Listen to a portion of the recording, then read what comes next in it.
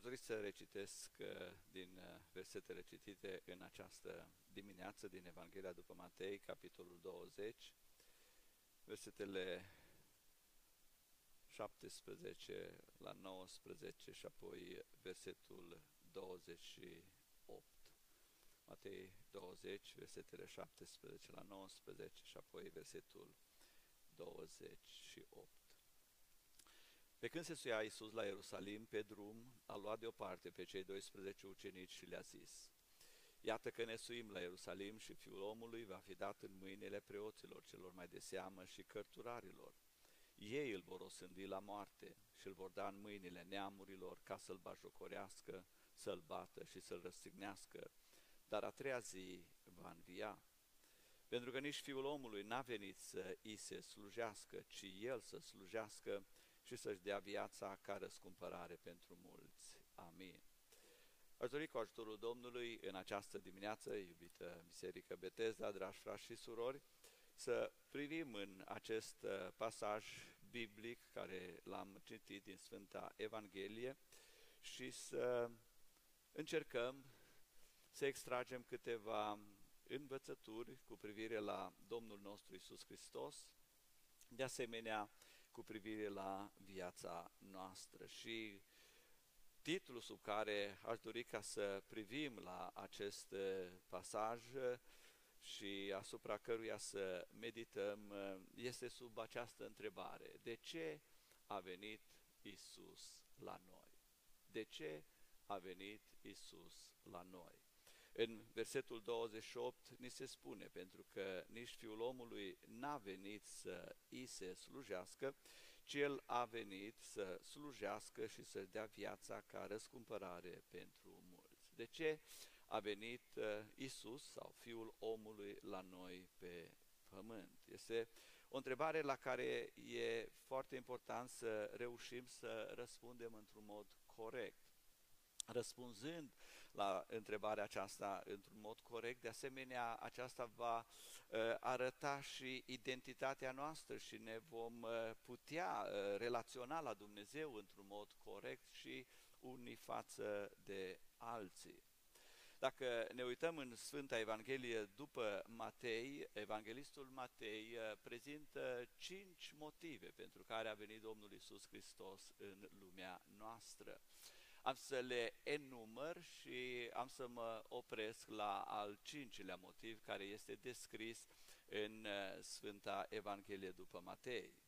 Evident că vom putea spune că sunt și alte motive pentru care a venit sau cauze pentru care Domnul Iisus Hristos a venit în lumea noastră.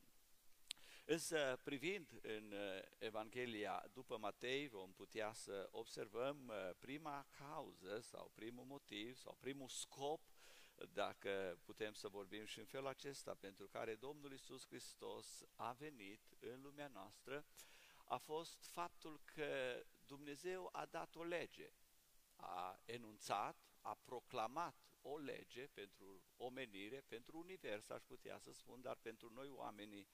Și această lege nimeni nu a fost în stare să o împlinească. Dumnezeu are un standard pentru viața noastră umană și pentru a avea o relație cu El, o relație corectă. Și lucrul acesta este foarte important, că nu ne putem apropia de Dumnezeu chiar oricum și să trăim cum vrem, omenește vorbind, și în același timp să fim și plăcuți Lui.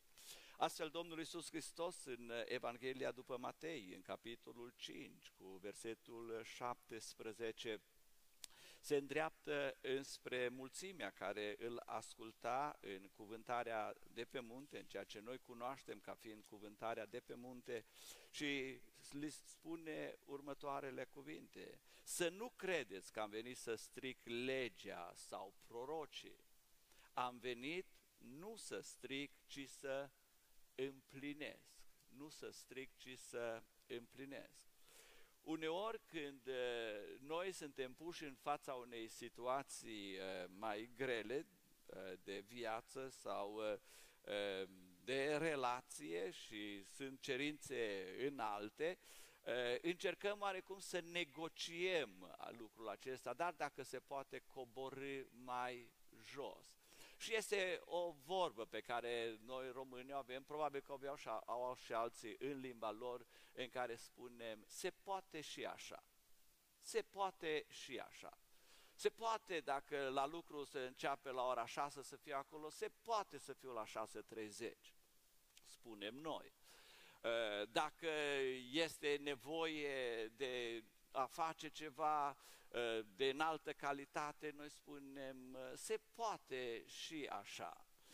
Și adevărul este că de cele mai multe ori gândim că se poate și așa, nu în relația cu locul de muncă, nu în relația cu școala, nu în relația cu alte obligații pe care le avem, ci adeseori folosim expresia aceasta sau chiar dacă nu o folosim, o gândim. Se poate și așa în relația cu Dumnezeu. Se poate și așa ca la 9:15 să fie timpul de a începe, dar putem să venim la 9:30, că se poate și așa. Se poate și așa să fie timp de rugăciune stabilit, dar să nu fiu la rugăciune. Se poate și așa. Se poate ca Dumnezeu să ceară ceva, dar pentru mine se poate și așa, adică altfel. Domnul Iisus Hristos ne spune foarte clar, eu am venit nu să stric legea, nu să caut ocolișuri la lege sau la profeți, ci am venit să o împlinesc. Sau am venit să pun cu punct, să mă uit ce este și să urmăresc în viața mea. Domnul Iisus ne arată în felul acesta un exemplu de viață, un mod de viață.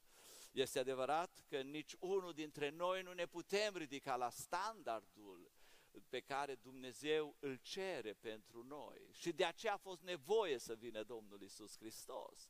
Este adevărat că cerințele lui Dumnezeu sunt înalte și sfințenia lui Dumnezeu este una supranaturală și prin noi înșine nu putem ajunge la ea, dar îl slăvim pe Domnul Iisus Hristos, care a venit să împlinească legea și prorocii. Aceasta nu este o scuză pentru mine sau pentru dumneata să spui se poate și așa. Pentru că din moment ce am intrat în relație cu Domnul Iisus Hristos, chemarea din partea Lui și a Tatălui din cer este de a-L urma pe El. Cum? Cu lepădare de sine, de a-mi lua crucea în fiecare zi și a merge împreună cu El și Domnul să ne binecuvinteze.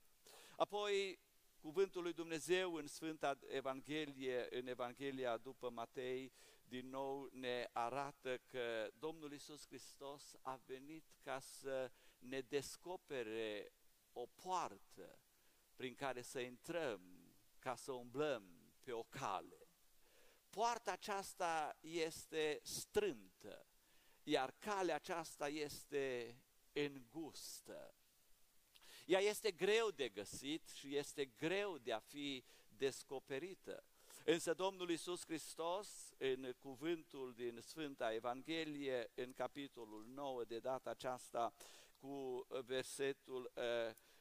versetul 13, El spunea aceste cuvinte, duceți-vă, scuzați-mă, am sărit peste una dintre punctele care le am aici, în 9:13, dar mă duc la acesta și pe urmă o să vin la cealaltă parte. 9:13 spune, duceți-vă de învățat ce înseamnă milă voiesc, iar nu jertfă, căci n-am venit să chem la pocăință pe cei neprihăniți, ci pe cei păcătoși.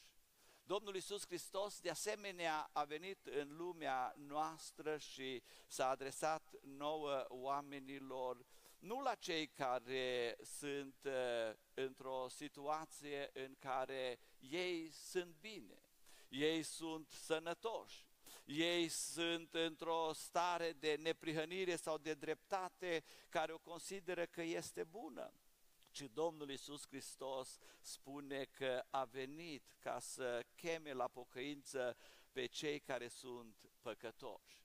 Dacă ești o astfel de persoană, dacă sunt o astfel de persoană, asta arată că Domnul Iisus Hristos este interesat în tine și este interesat în mine.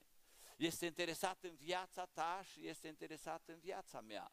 Dacă te vezi că ești unul bun, că ești unul corect, că ești unul care toate le faci cum trebuie și te vezi neprihănit în ochii tăi, Domnul Iisus Hristos nu te cheamă, pentru că El este interesat de cei care sunt păcătoși. Domnul Iisus este interesat de cei care se văd că sunt slabi, sunt fără de putere, au nevoie de un salvator, de un mântuitor. Și Domnul Iisus Hristos pe astfel de oameni îi caută și pe astfel de oameni îi cheamă la pocăință. Și această pocăință, ea se găsește prin Domnul Iisus Hristos, prin această poartă care este strâmtă și se merge pe calea pocăinței, pe această cale care este îngustă. Nu se poate merge oricum pe calea pocăinței, nu se poate intra oricum, ci Domnul Iisus Hristos spune că de fapt eu sunt ușa și cine intră prin mine va intra, va ieși și va găsi pășune. Domnul Iisus de asemenea spune, eu nu sunt doar ușa prin care să intrați, eu sunt calea pe care să mergeți. Această ușă și această cale nu o puteam găsi fără Domnul Iisus Hristos. El a venit să se prezinte pe sine spunându-ne, voi care sunteți trudiți și împovorați, cum spune în altă parte în Evanghelia după Matei, voi care sunteți obosiți și vă simțiți prăbușiți în păcatele voastre, veniți la mine, căci eu vă dau odihnă pentru sufletele voastre, eu vă dau alinare pentru inimile voastre zdrobite. Eu sunt cel care, dacă luați jugul meu, el este bun și sarcina mea este ușoară. Slăvit să fie numele Domnului! Este adevărat că Domnul Iisus Hristos de asemenea a venit în lumea noastră ca să facă o delimitare, ca să tragă o linie. Se spunea președintele cu numărul 44 la un moment dat că a tras o linie în nisip cu o situație din Siria. Și când s-a produs ceea ce el a spus că dacă se produce lucrul acesta, se va întâmpla o reacție dură, puternică, severă din partea Guvernului Statelor Unite și s-a întâmplat lucrul respectiv. Oamenii au fost gazați în Siria și în loc ca să rămână la linie, linia s-a mutat. S-a mutat hotarul, cu alte cuvinte, însă Domnul Iisus Hristos a venit și a pus un hotar. A tras o linie și nu este dispus să o mute. Nu este dispus, așa cum spune în Cartea Proverbelor, nu mutați hotarul cel vechi. El este hotărât ca să păstreze această linie și în cuvântul din Sfânta Evanghelie, în capitolul 10 de data aceasta, versetele 32 și 33 și apoi în versetul 34 este trasă linia respectivă. De aceea, pe oricine mă va mărturisi înaintea oamenilor, îl voi mărturisi și eu înaintea Tatălui meu care este în ceruri.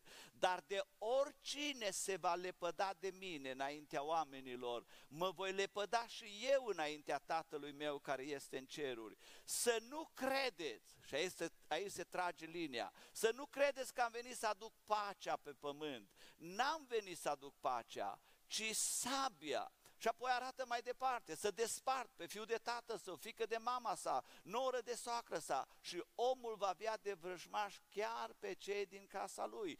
Cine iubește pe tată ori pe mamă mai mult decât pe mine, nu este vrednic de mine și cine iubește pe fiu ori pe fiică mai mult decât pe mine, nu este vrednic de mine. Cine nu-și ia crucea lui și nu vine după mine, nu este vrednic de mine. Cine își va păstra viața o va pierde și cine își va pierde viața pentru mine, o va câștiga. Slăvit să fie Domnul! Este o linie de demarcare pe care Domnul Iisus Hristos o trage aici și începe cu ceea ce este afară, cu relațiile pe care noi le avem cu cei de afară, cu cei din lume, în modul în care ne raportăm comparativ cu Domnul Iisus Hristos.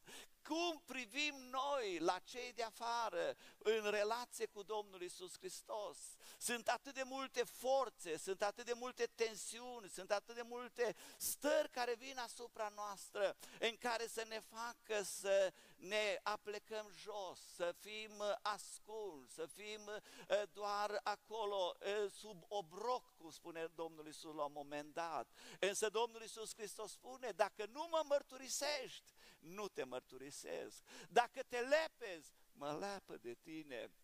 Trage această linie care este o linie fermă și noi vorbim adeseori despre Domnul Iisus Hristos și despre Dumnezeu și este adevărat și lucrul acesta. Doar în latura iubirii, doar în latura îngăduinței lui Dumnezeu, doar în latura toleranței lui Dumnezeu, doar în latura bunătății lui Dumnezeu, doar în latura aceasta a înțelegerii. Dumnezeu mă înțelege, Dumnezeu simte cu mine, da, este adevărat, Dumnezeu mă înțelege, însă Dumnezeu de asemenea spune, omule, iată la ce te chem eu și ce așteptări am eu de la tine.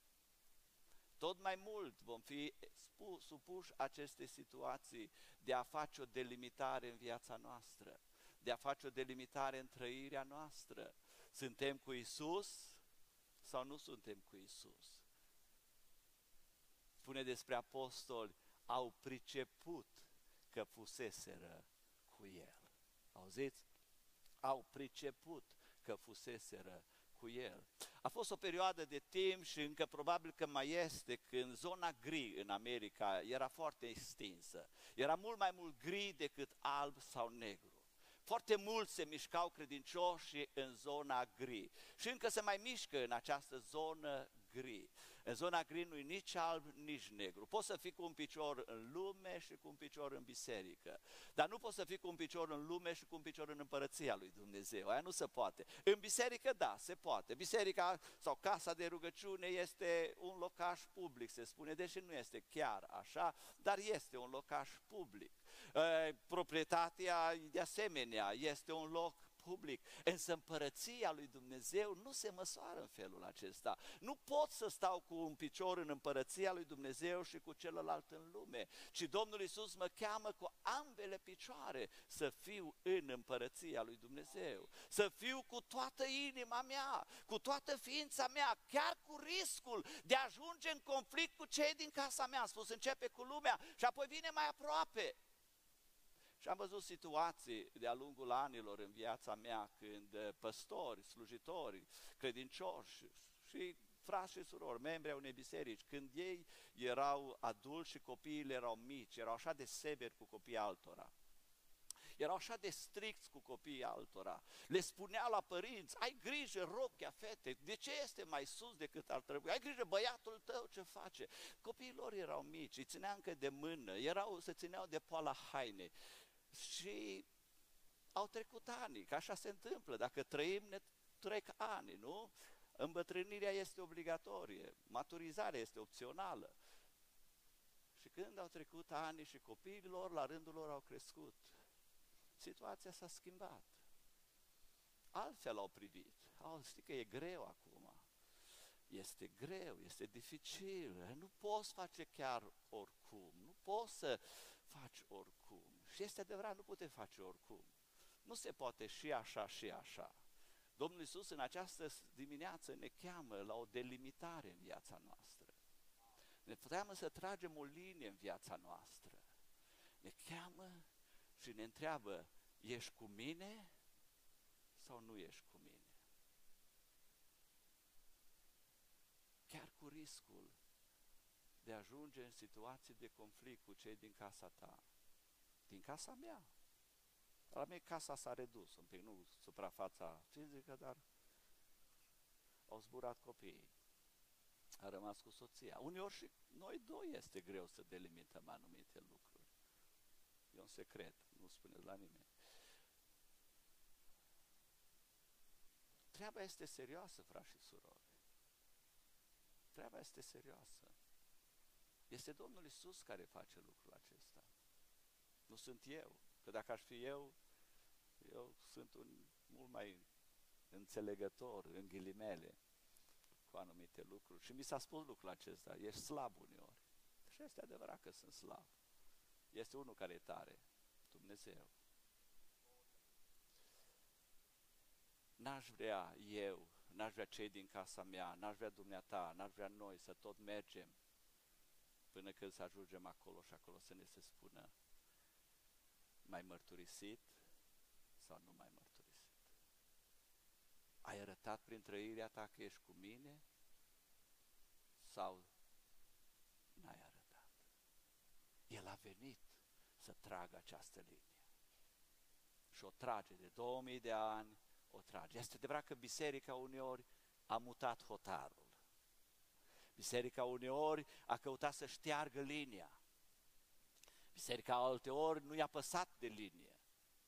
Însă Domnul Iisus Hristos o menține.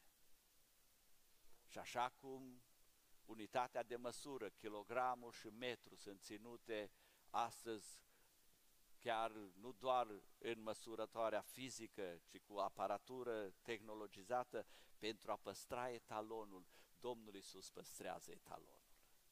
Faptul că e comunism sau că e capitalism, faptul că e sclavagism, medieval, modernism, postmodernism, nu-L afectează pe Domnul Iisus. Știți pe cine afectează? Pe noi. Faptul că e secularism sau altceva, sau tradiționalism, nu-L afectează pe Domnul Iisus. De aceea, Domnul Iisus Hristos ne spune în această dimineață, atenție, eu am venit nu să aduc pacea, ci să aduc sabia. Sabia taie. Cuvântul lui Dumnezeu este o sabie care pătrunde, care taie, care atinge și despică sau desparte chiar ceea ce este cel mai intim în viața noastră. Apoi, în 18:11, Domnul Iisus Hristos de asemenea spune în Evanghelia după Matei următoarele cuvinte. Dacă partea cealaltă era poate un pic mai aspră, mai severă, uitați ce spune în 18:11.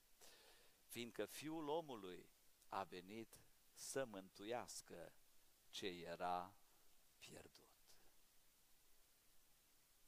Dacă mă văd că nu am ajuns la nivelul de standard pe care Dumnezeu îl are, dacă mă văd că oarecum am oscilat între una și alta, că se poate și așa, și așa, în aceste momente vine Domnul Iisus spune, Fiul omului a venit în Luca 19, să caute și să mântuiască ce era pierdut.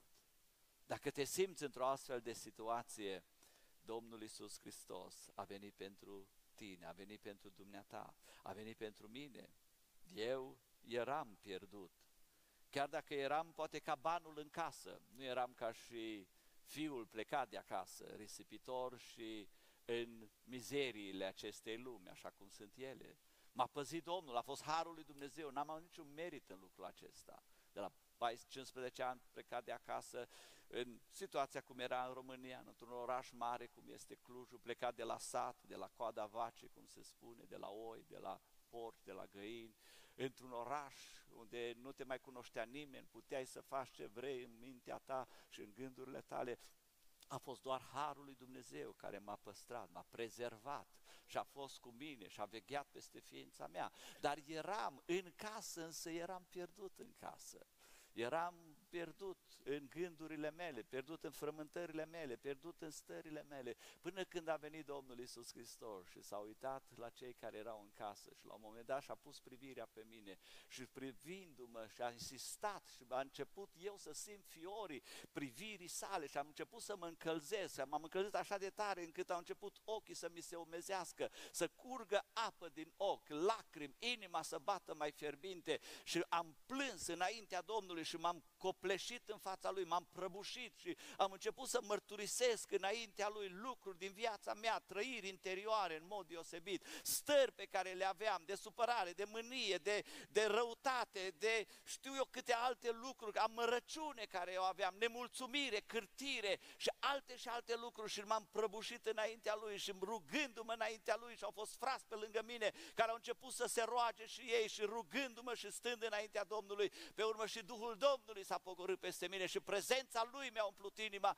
și din vorbirea în limba română, nu știam așa bine engleză, am început să vorbesc în alte limbi spre slava lui Dumnezeu, pentru că eram pierdut și El a venit și m-a căutat și m-a găsit. Eram într-un sat neînsemnat din Cluj, acolo la poală de munte, acolo m-a găsit Domnul Iisus Hristos, lăudat să fie numele Lui. Ești și tu un găsit al Lui? Nu tu L-ai căutat pe El, nu eu L-am căutat, ci El a fost Cel care m-a căutat. Și în căutarea Lui ajungem la motivul al cincelea, care în această seară, în această dimineață, scuzați-mă, ar fi subiectul mesajului. El a venit să ne răscumpere. El a venit pentru că eram robii altcuiva. Pentru că eram înrobiți în patimile noastre, în viciile noastre, în păcatele noastre, în neîmplinirile noastre, în frustrările noastre, în agoniile noastre. Eram robiți acestei lumi, robiți diavolului, robiți firii noastre pământești, cărnii noastre. Eram robiți și El a venit nu doar să ne caute, nu doar să ne găsească, ci El a venit ca împlinind legea, să ia dreptatea Lui și să o pună asupra mea și asupra dumitale și să ia păcatul meu și păcatul dumitale sau al tău, să-l ia asupra Lui. Și a făcut acest schimb de păcat și schimb de dreptate. Ca El să nu fie păcătos și să rămână drept. Ca eu să nu mai rămân păcătos, ci să fiu sfințit. A fost nevoie de un schimb. Și răscumpărare, aceasta înseamnă schimb. Este schimb de produs și este schimb de calitate al produsului. Schimbul este jertfa Domnului nostru Iisus Hristos. A răscumpăra este ideea de a cumpăra din nou sau a cumpăra ceea ce ți-a aparținut odată și a fost înstrăinat. Și în Vechiul Testament există acest concept al răscumpărării foarte larg prezentat, cu privire la persoane, cu privire la animale, cu privire la terenuri, la proprietăți. În cartea Leviticul se vorbește clar despre aspectele acestea ale răscumpărării, adică ale aducerii înapoi în starea în care au fost înainte, a răscumpărării și a prizonierilor de război, a răscumpărării sclavilor sau a robilor în terminologia noastră mai uzuală. Domnul Iisus Hristos spunea aici față de ucenicii săi și aceste cuvinte le spune ucenicilor săi: Fiul omului n-a venit să îi se slujească, ci El să slujească și să-și dea viața ca preț de răscumpărare pentru mulți. Slăvit să fie Domnul! Și acești mulți suntem și noi. Ești și dumneata, ești și tu, ești și tu. Acești mulți suntem noi. Interesant că nu spune pentru toți. Deși în jertfa Domnului Iisus Hristos este potențialul de salvare, de mântuire a întregii lumi. Fiindcă atât de mult a iubit Dumnezeu lumea că a dat pe singurul lui Fiu, pentru ca oricine crede în El să nu piară, ci să aibă viață veșnică. Oricine. Îi spune pentru mulți. De ce? Pentru că nu fiecare și nu toți acceptă răscumpărarea Domnului Iisus. Cum a fost acest proces de răscumpărare? În partea de la început al textului, versetul 18 spune: Iată că ne suim la Ierusalim și Fiul omului va fi dat în mâinile preoților, celor mai de seamă și cărturarilor. Îl vor osândi la moarte și îl vor da în mâinile neamurilor ca să-l bașocorească, să-l bată și să-l răstignească. Dar a treia zi va învia.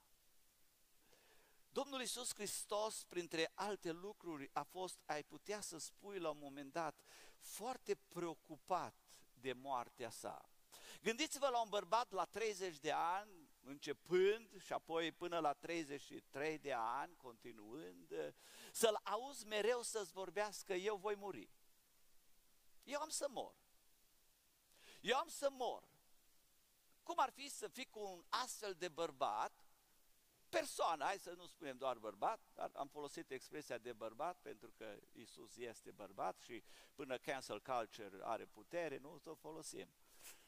O folosim și după aceea. Amin? Să fii cu cineva, nu? Să ai un frate la 30 de ani, 20 ceva de ani, 30 de ani, 30 și ceva de ani și să spună, sau un prieten, eu am să mor. Eu am să mor. Știți că în Evanghelie de câteva ori Domnul Iisus spune, eu am să mor. Și mă opresc din nou la Matei, Matei 16 cu 21. Eu am să mor. Și nu oricum. Și știți ce spune Petru? Ucenicul Petru. Nu, probabil că așa spune și noi. Să te ferească Dumnezeu. Așa a spus. Să te ferească Dumnezeu. Și ce spune Domnul Iisus? O, îți mulțumesc că ai așa de mare compasiune față de mine, așa de mare empatie. Mă înțelegi așa de mult, îmi înțelegi durerea că voi muri și agonia și angoasa. Așa spune Domnul Iisus Hristos. Matei 16.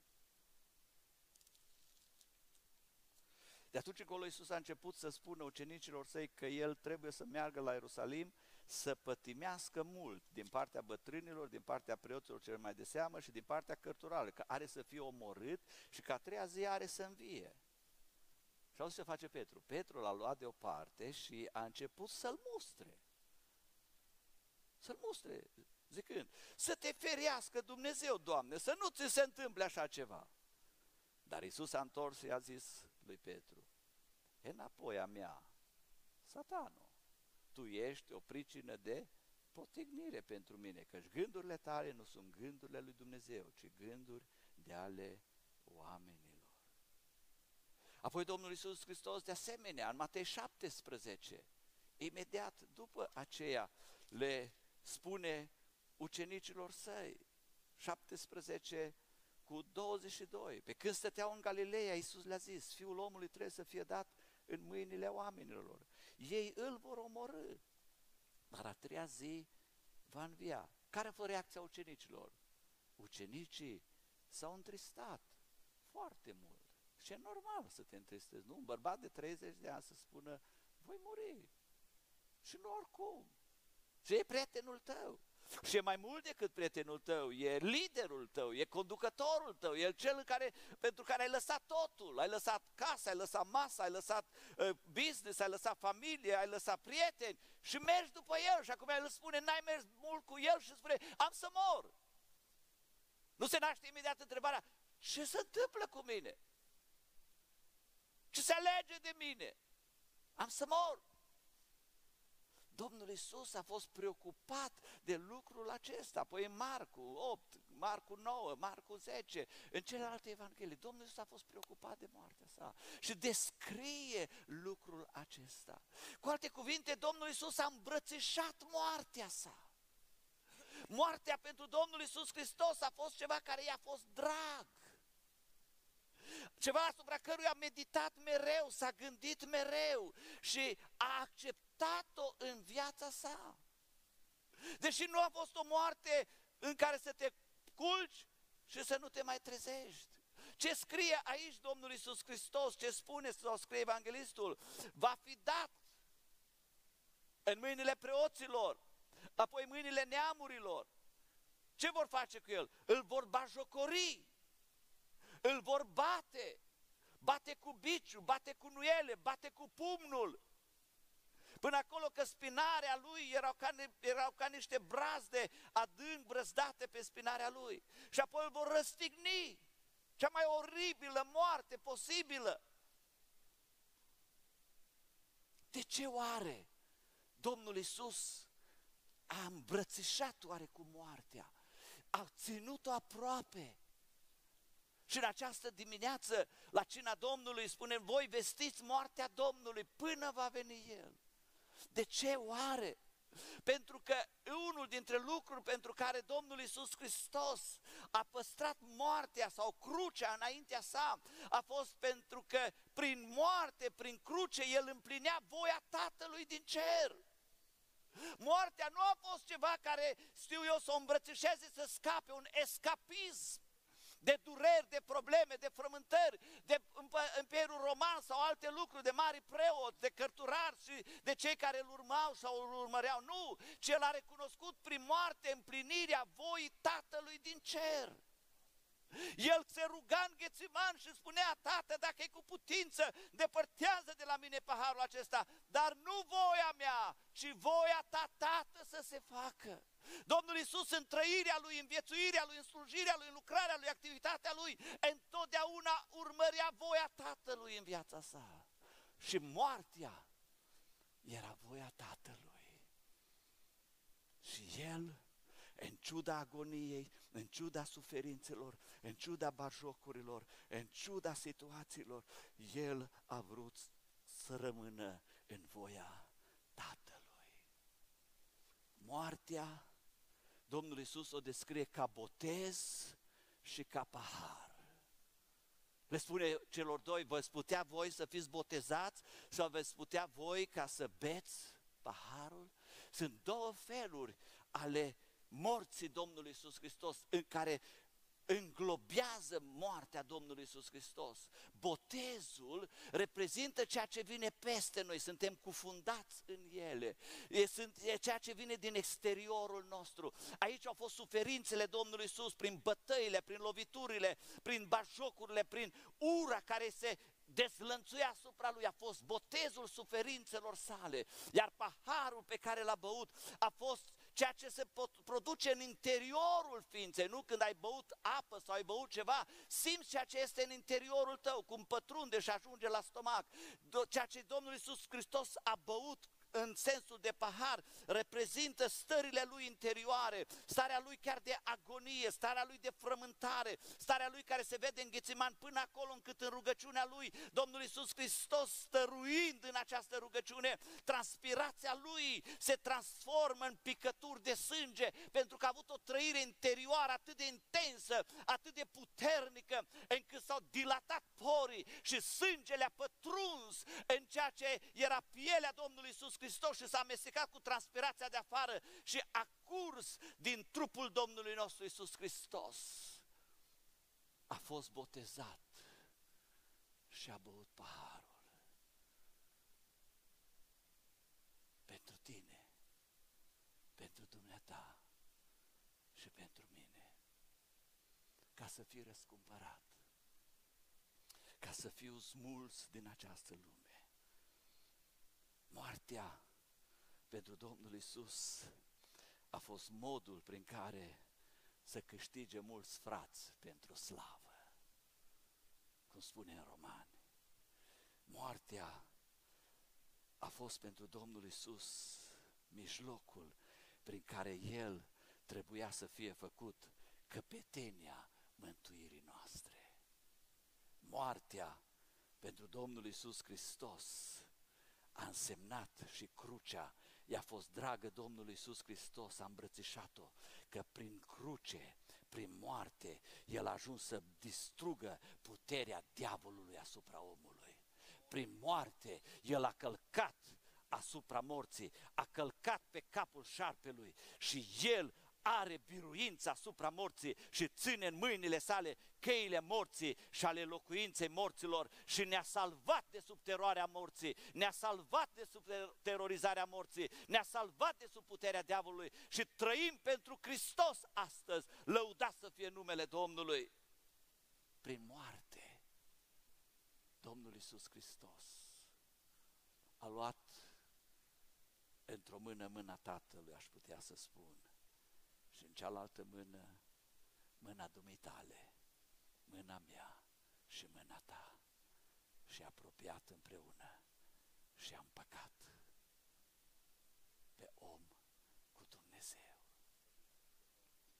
Astfel Dumnezeu, când privește la tine și la mine, nu mai privește cu mânie, nu mai privește cu gândul de a te pedepsi, de a te judeca, de a te condamna, ci fiind în mâna Domnului Iisus, El este mijlocitorul și ne-a împăcat cu Tatăl. Și de asemenea, El, chiar dacă n-a venit să aducă pacea pe pământ, ci sabia, la nașterea Lui s-a cântat pace pe pământ între oamenii plăcuți Lui. Ne-a împăcat pe unii cu alții, ne-a dus împreună pe unii cu alții, a făcut pace între noi oamenii, între Israel și neamuri, prin moartea sa. Prin moartea sa, Domnul Iisus și suferințele sale a fost făcut desăvârșit. Și de asemenea, El a spus, în urma morții se va întoarce la gloria care a avut-o înainte. Și nu se va întoarce singur, ci spune, va lua împreună cu El pe cei ce sunt ai Săi. Și astfel în noi, Hristos este nădejdea gloriei. Vă invit să ne ridicăm pe picioare.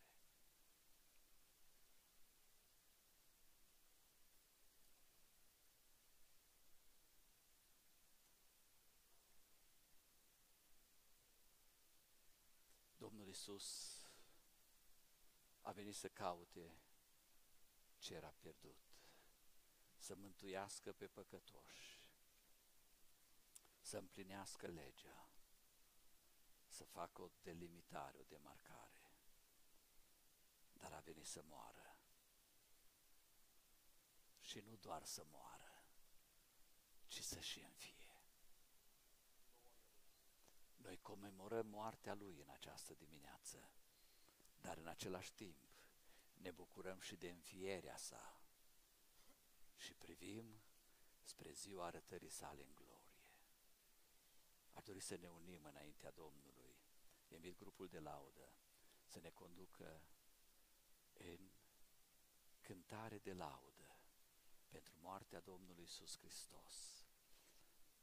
Și putem să începem chiar cu o cântare în limba engleză.